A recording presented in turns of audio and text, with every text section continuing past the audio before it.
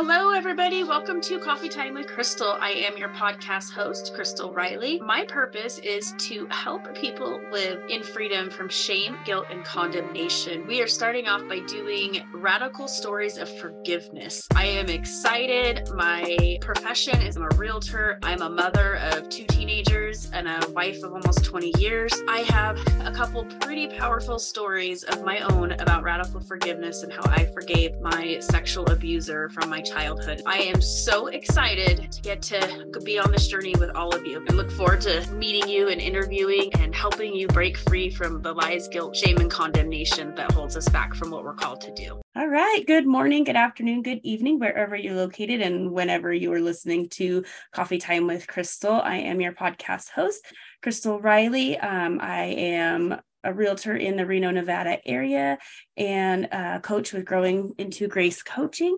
And I am here with Kathy Lucas she is an advocate for the Resiliency Foundation. And so Kathy, welcome. And I'm glad you're here. Hi, thank you for having me. Yes.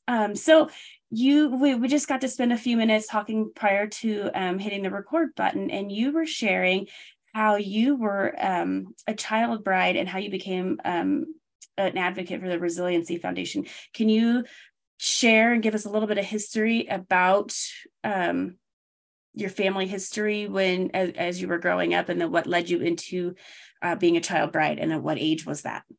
Yes. I was raised in a very conservative, very large conservative family from Appalachia. We moved to Indiana when I was in grade school, but a lot of that culture, of course, remained with us because most of us moved together. So my grandfather and father didn't have to work in the coal mines any longer. We were also very part of a very conservative fundamentalist religion. I won't name the church, but it wasn't as much the church as it was the influence of the teachings of uber conservative women's roles, very strict women's and men's roles and identities. And girls were just raised to be moms and servants to their husbands. So it was very common in my family mostly to get married young. A lot of people in our church here, once we moved to Indiana, that wasn't as common in the church, but in Appalachia, where I was born and where all my family was raised, that was very common. I have cousins that also got married.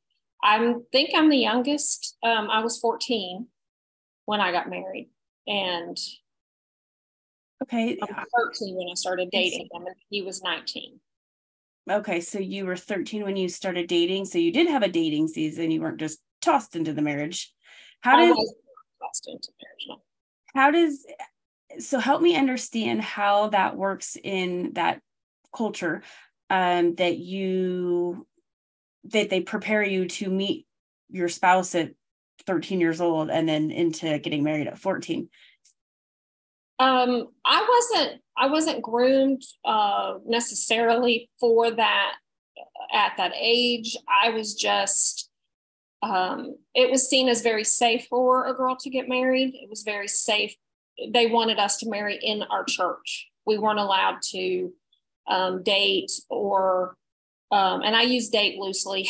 I mean, at 13, after having children, that's not really, it wasn't really like you would think of teenagers in high school and things like that. Obviously, I couldn't have drive, but I was,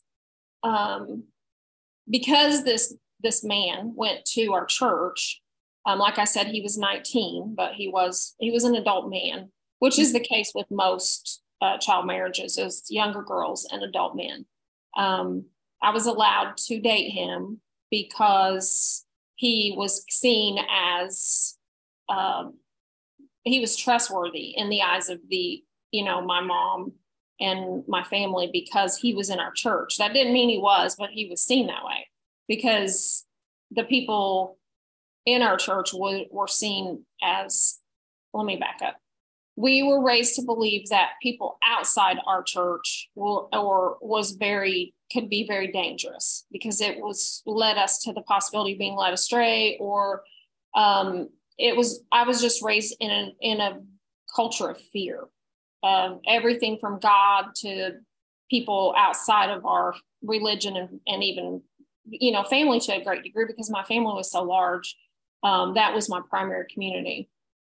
And I really I did go to public school then, but I only went to 8th grade. I got married the day I should have graduated 8th grade. Wow. Okay. And so he was 19. How did you meet him? Did your parents meet him and then introduce you guys, or how does that happen? I met him at church. He was one of the young people at our church, and we had, Bible study groups, Sunday school, type things. And at that point, our church wasn't that large, so there weren't that many young people, we all were interacting with each other. But he was way older than me, because 5 years at 13, 5 years, 6 years is a big difference. That's a big difference, right? If you're 25 or 30, whatever, that's not that big of a deal. But when you're 13, 14 years old, 5 years is a lifetime of difference. Right.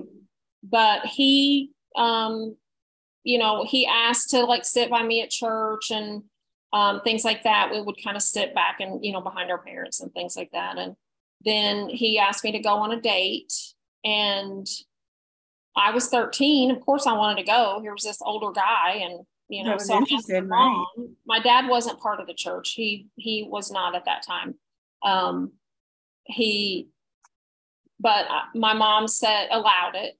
And I went out with him the first time on Thanksgiving weekend, and we were engaged 6 weeks later on my 14th birthday. Wow. And you were married at 14? I was married 6 months later at 14. Wow. And then, if that's how you're raised, that's the norm, right? That's, wrap some people's minds around it, but if that's what you're raised around, it's probably the norm. It was starting to not be the norm so much, because we did live in Indiana, but we did have a huge history of that. It was very generational in my family. My mom was 16. Her mom, my grandmother, we don't even know how old she was. I don't even think they have a birth certificate for my grandmother, but we think she might've been 13. But my grandmother had birthed 12 children before she was 30. Wow. And so, like I said, it's cultural and generational. And as a lot of things are, the generational aspect of child marriage is the effects of it are generational. Right. Even if the tradition ends, because it did end with me, as far as I had other cousins that came up after me that were fairly young. I think there was a couple, maybe one more, that got married at 16 after I did. But it pretty much, phased out after I was at the very end of that cultural norm in my family. Yeah, I don't think it was our norm. I think that there was something you said about it being generational. So, my mom was married at 17. And I have a couple siblings with my biological father, but the norm for my family, and not because of religion, it just was just their norm, was the getting married at a young age and then having children. I didn't get married until I was almost 25, I think 24. No, I was 24. And then, so I've shifted that. And my daughter is 19 and she's thankfully not married yet. So it's just interesting. I think that, the farther we go back in time, the more common it was to be married young, back when, 17, 18 was not uncommon. Right. At all for both parties. And I think that's important as well. And it's still important. But 13, 14, that's a child, right? It is a child. You're a child. Absolutely. So it's very interesting. So you got married and then you moved in with him, I'm assuming? Mm-hmm. For the first time, I lived off of the street with most of my extended family. When we moved to Indiana, we all moved to one street. One street. a very urban west side of Indianapolis. We took up the good part of a city block. Nice. So it was almost a communal style living. My grandmother lived next door to us, and I had aunts across the street. My uncle was down the street. My mom's younger siblings still lived at home. Their backstory is more fascinating than mine even, but there's to tell quite most of it. But when I got married, we moved several miles away. I could walk home. It was quite a walk, and it wasn't the best neighborhood, but I was probably, I don't know how, 3-4 miles, I didn't have, like I said, I didn't have a driver's license. So it might as well have been, it felt like it was across the world. Right. And that's when reality set in. It set in before that. And part of it was back to the courtship dating part.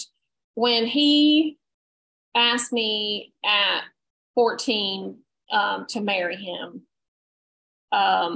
my family didn't. I wasn't forced. I was not forced.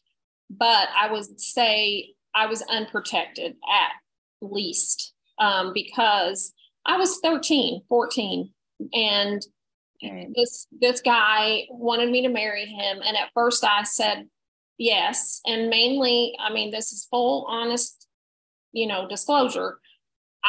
He was very, like I said, they trusted him because he was in our church, but he was very, handsy, I'll just say.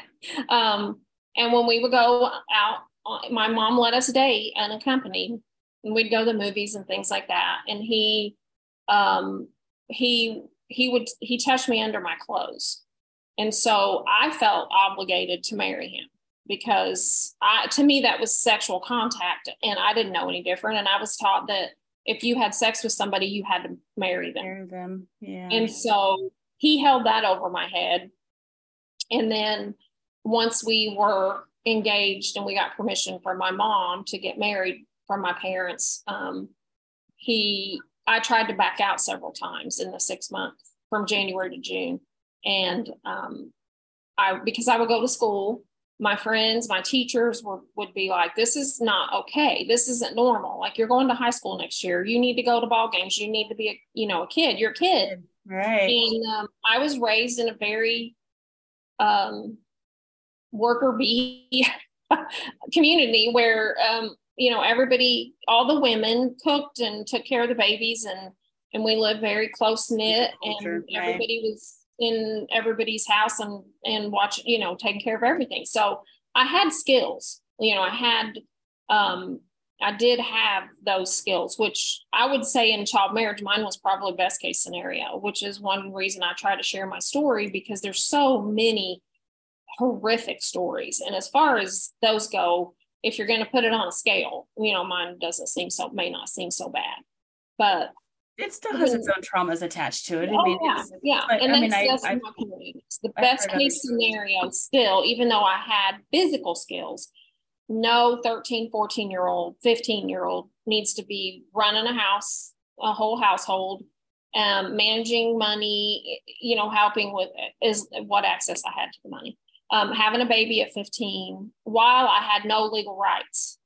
And that's what people don't get is kids who get married under 18, they have no legal rights. Their husband or the adult in the situation becomes their guardian, and they can't get a divorce, can't even go to a domestic violence shelter because they're under. Even though they're married. Yes. So would they have to get emancipated to have those rights? It doesn't automatically mean that they're emancipated, which is weird. I guess I would have thought if you got married at a young age, it would technically emancipate you. Well, that's a good little tidbit. Okay. My husband had to withdraw me from high school, and he had to sign for my driver's license. He had to, he had to sign for when I had my daughter at 15, he had to go with me and sign for me to get prenatal care. Wow. Okay. And like different states can have slightly different caveats to those laws. Mm-hmm. It's still, you are an adult. You're not a legal adult. You can't sign a contract. You can't. It's even though you're married, you can't like go and buy a house if your partner or your husband was. Wow, that's just so crazy. Right. We actually bought a house when I was 16. We bought our first home I was 15 because I was pregnant with my daughter but I couldn't be on the loan because I was only 15. So I could get married, but I couldn't be on my own home loan. It's so mind-blowing. Okay, so you shared in the pre-talk that you were married for 15 years. So, and you had 3 children. So do you want to share, take a couple of minutes and share what that 15 years was like, and then maybe a little bit about why you decided to get separated and lead us into that? Okay. The 15 years was very traditional. Like I said, within a few months, we moved back to the same street with my family. So that helped me emotionally and with, the baby, because I had a baby. I had my daughter a year after I was married. And so that made it more tolerable. He wasn't physically abusive he did during the divorce, once he did get physically abusive because he didn't want the divorce. But he, like I said, very traditional. I wasn't old enough to get a job. I tried to get a job the first summer we were married that summer. And I went to fast food restaurants and they're like, you're 14, you can't get a job. You're too young to get a job. You're married. So economically, there was no options. And then by the time I was 16, I had a baby. I'd had my daughter. At 17, I had a miscarriage. 18, I had another baby. And then at 21, I had a third child, my son, Jake. And like I said, very traditional. We were not close as a couple because I went back home, basically lived next door to my parents, became part of that. And that's what sustained it for 15 years. And we were not allowed to get a divorce because I was still in that church, and that church does not sanction divorce. And they would have allowed it had I proved he was, had had an affair or something like that. But that was the only exception, was if one of the partners was unfaithful. So not even if you did it when you were a kid and you had no idea what you were doing. And you tried to get out. Like I tried to get out of it several times between the quote engagement and when we got married. I tried to break off the engagement. How were you able to finally get out of it? And how long did you continue into your religion and that faith? I left that church before I actually got a divorce. I went when my youngest child at the time, Jake, when he was a toddler, I went and got my GED because I never went to high school. And then when he went to kindergarten, I went to college. I always wanted an education. Like I really had a burning desire for an education. And so I went to college, and the more I was outside of that, because that was the first time I was really outside of that bubble. Like I had small jobs, but I always felt guilty because we were taught, we should be at home taking care of our house. And like, I really felt guilty for having a job, and like the guilt from that upbringing, it plagued lots of areas of my life for years, even after I was out of that religion. That was a hard thing to deal with, was the guilt and shame of some of the things I had walked away from, feeling like, what if I'm, thinking I'm sinning, but also feeling so compelled to find a different, knowing there was more, that there was something that I was not, getting in that environment. So I left the church, eventually got a divorce. And I pretty much lost my relationship with my whole family. I was actually going to ask if you have a relationship with your family or your parents. And I have I have somewhat of a relationship with my mom. My dad just passed in February. I had reestablished, I never really lost a relationship with my dad because, like I said, he wasn't religious. And he actually, even secretly, there was times he would come and bring me money and say, don't tell mom, just take this. But he knew I struggled with 3 kids as a single mom, even though I had a good job at the hospital. I went into medical imaging and had a really good job, but I'd never been on my own. I never had to navigate that emotionally. So my dad, he had his own issues. He struggled with alcoholism and a lot of the typical, he was 81 when he passed, a lot of the typical misogynist, all kinds of stuff that came with being a older, Appalachian man. And their roles had been super traditional as well, obviously. So, and my mom and mine's relationship, it's as established as it's going to be, I think.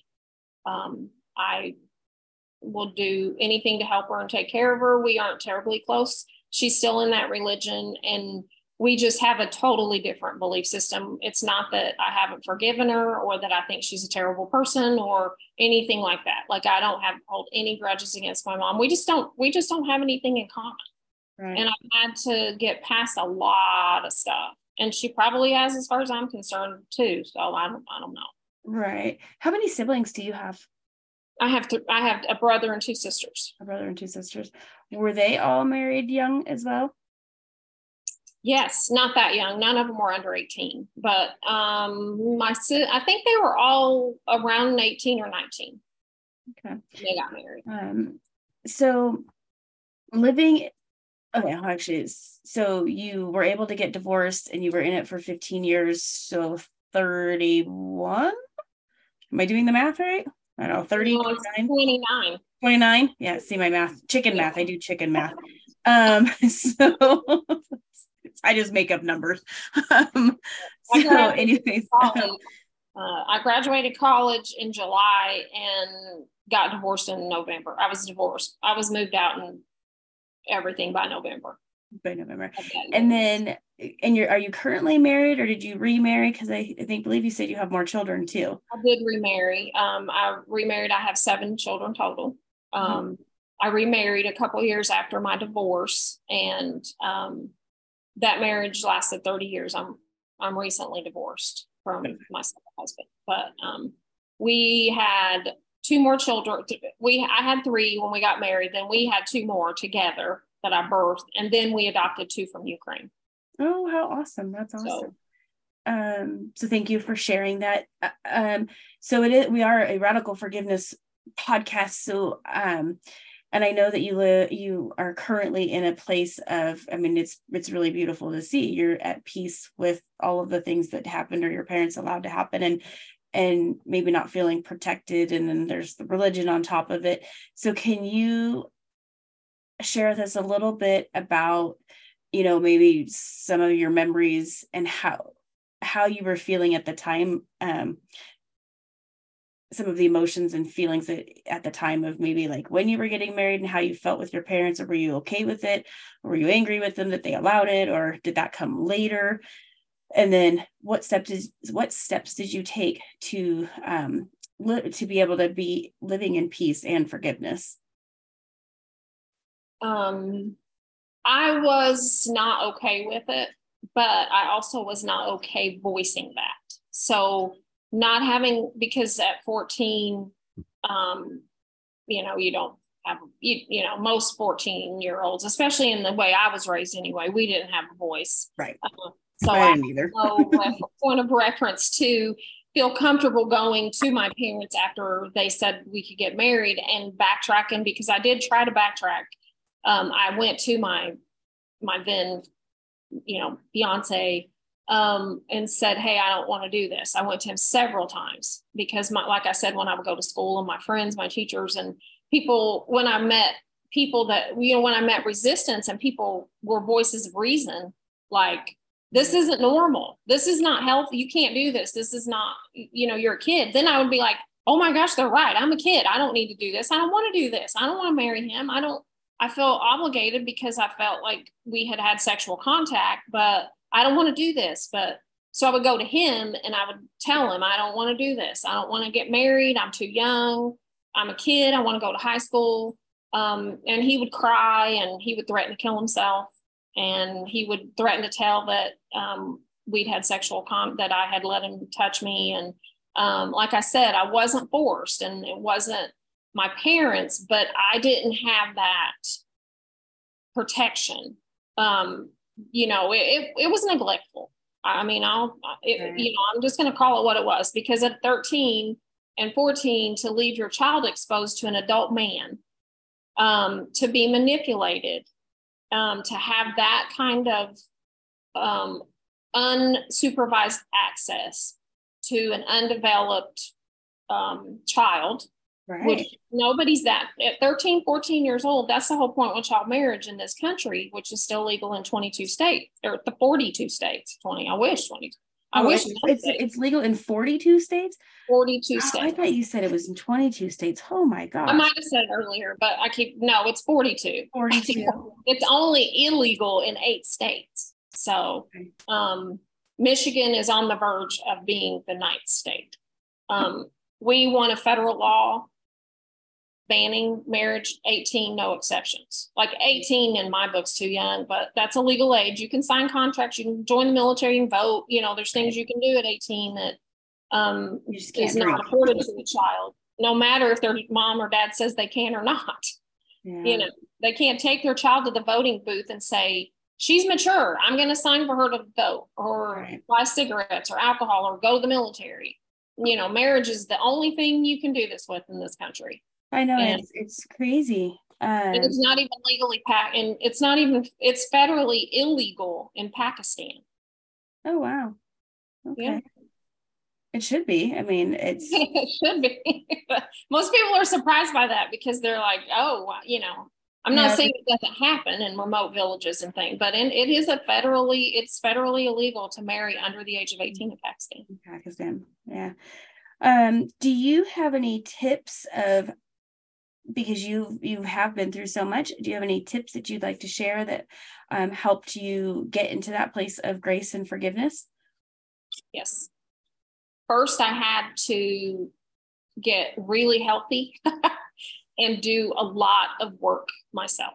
That was the first, because I was angry. When it hit me, when my daughter started getting to that age, and when I got the divorce and how I was treated because I got a divorce and how I was held accountable for that, but not given, the proper consideration as a child, and that I got into this as a child, but I wasn't able to make a decision to get out of it as an adult. And that I went through a lot of anger and confusion, fear, shame. I mean, all of it for too long. And I didn't know how to process it all. I got into my second marriage with those wounds unhealed. That was not a direct reason that we got a divorce. I mean, over 30 years, we both had done a lot of work. Mm-hmm. I had done a lot of work before this divorce is a totally different story, but that I won't go into. But the first step was forgiving myself, to do enough healing and enough knowledge, I guess. I did a lot of studying of what I'd been taught. I had to get to the bottom of things. Like I'm a very, I like to learn. Dig into the root, right? There's a root cause of everything. Yeah. Right. Yeah. And I wanted to get educated on where some of these beliefs even came from. Like where anything, like even like the origins of the doctrine of hell was a big one for me. I did a whole class on it. I took all these history classes, all these original language classes of the translations of the word hell and torment, all this stuff. So I did some deep dives into a lot of things that I was still holding on to the fear. So I had to go through a lot of personal growth therapy and to get to the point where I could even peel back enough layers to forgive myself for being a teenage parent, for being a traumatized mom and raising my children and being too harsh and being too triggered and, being too. Plus, as a woman, I was taught not to be too whatever. All the things, right? Right, all the things. So learning to get free of that and as much as you can. Mm-hmm. Right. But there was a lot. I've developed over that period of time the ability to first understand what forgiveness was and Mm-hmm. what it wasn't was more important to me, because I was taught that you forgive people, that means you accept them back into your life. That forgiveness and relationship were the same. When I realized that wasn't the truth, that was a huge game changer, right? I believe I read forgiveness isn't always about reconciliation, or you had something in that like that, and I totally agree. Mm-hmm. We can forgive, and it's not necessarily for the other person because you want to go hang out with them. It's simply for our hearts, so that we don't sit with all that ugliness and it grows into the bitterness, and then it develops into all kinds of issues that come out because you haven't dealt with the root of the issue. So I loved reading, I loved seeing that in your questions from the pre-interview questions. So how did you realize, when was that light bulb moment, or when did you realize that you don't have to reconcile and that you can forgive without the reconciliation?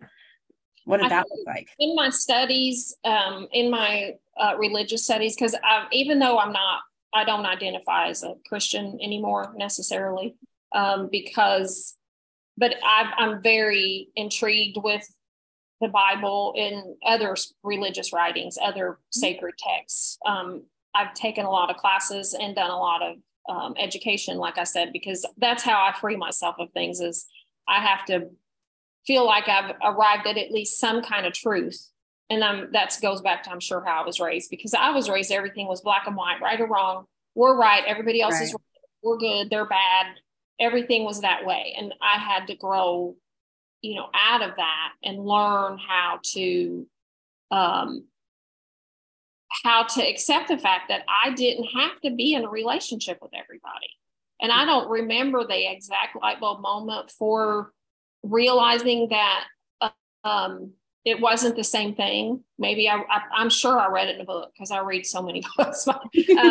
I'm sure I read it somewhere, and it was like, okay, wait a minute, what does this mean? Like, I would go back and go through the wording, and even in the Bible, and use that as my catalyst to say, what does forgiveness really, really mean? Because they would say, well, if God forgives you, that means you can go to heaven, based, in a simplistic way. And if he doesn't, then you can't. So that's how you get in relationship with God, is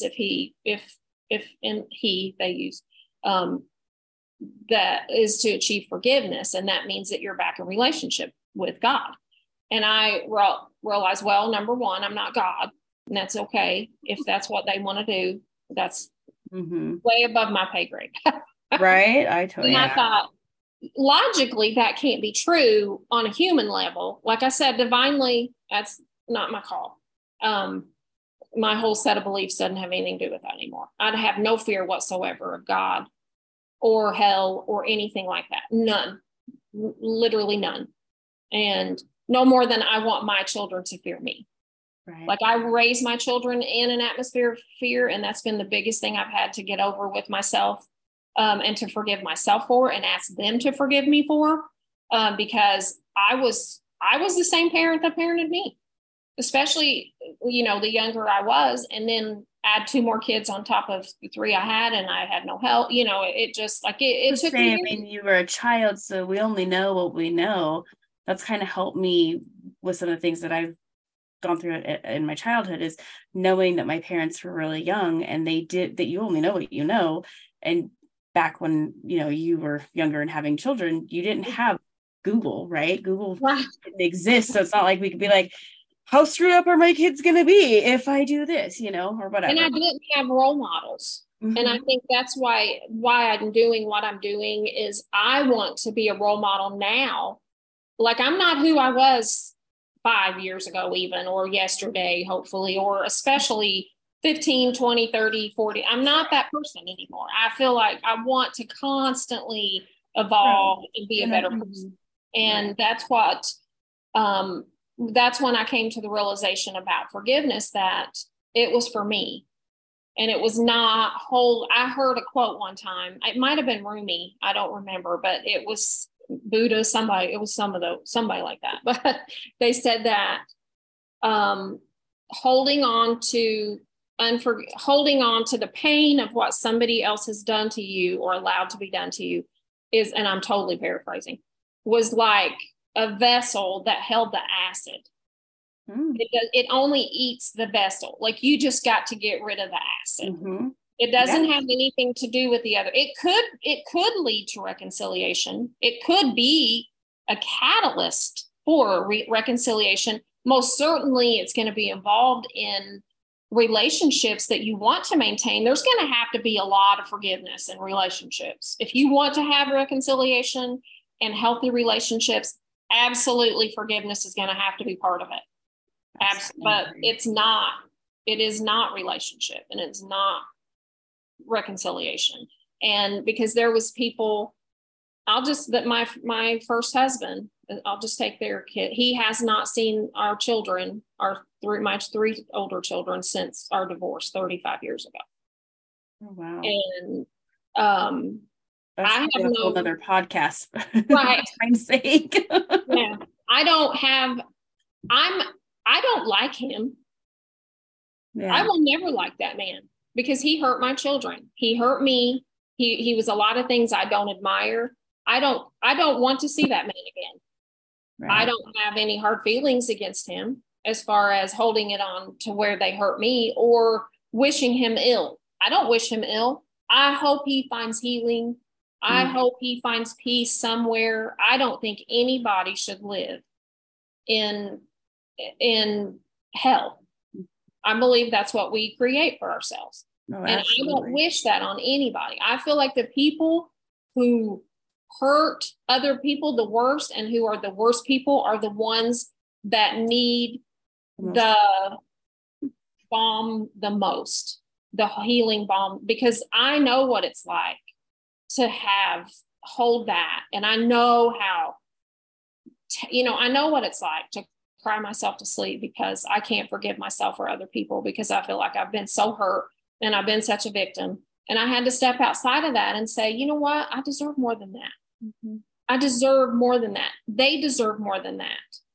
And that's when to be able to have these tools for forgiveness, one of them is empathy. And for myself, my younger self, my child self, my parents, whoever I've ever had conflict with or been, I won't say conflict. We have conflict with everybody. It's healthy. Right. If you handle it healthy, that's part of life. I mean, hurting people hurt people, right? And so we're in that wounded space.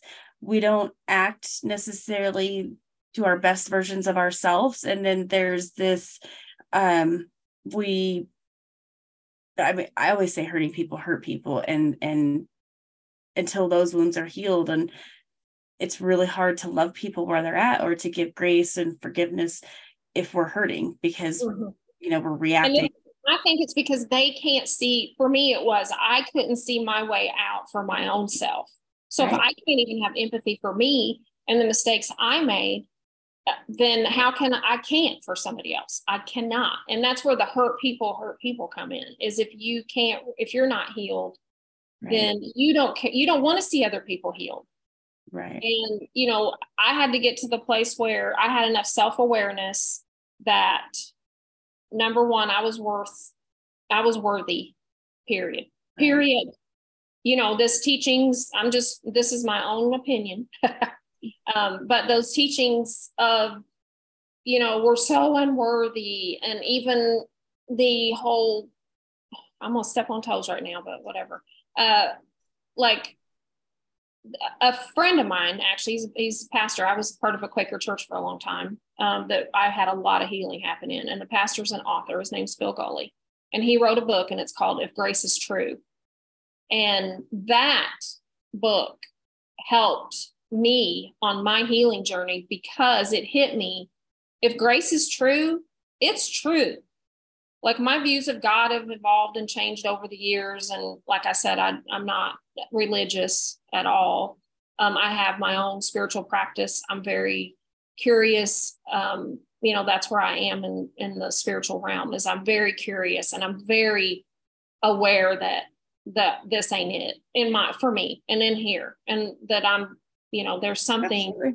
There is that of God in everyone. That's what I learned from the Quaker church. And in this book, If Grace is True, I just come to believe, and then in my studies about hell, it's either for everybody or it's not. You either have to earn it or you don't, period. And that's very lightning. Not enlightening. It's very lightning for your soul to realize I'm safe. Because until we realize how safe we are spiritually with our divine parent, as safe as I want my kids to feel, and let's even go farther, my grandkids, because God, I want my grandkids to be, they don't have to have any fear of me. Right. So if I look at God as my grandparent, it's even better.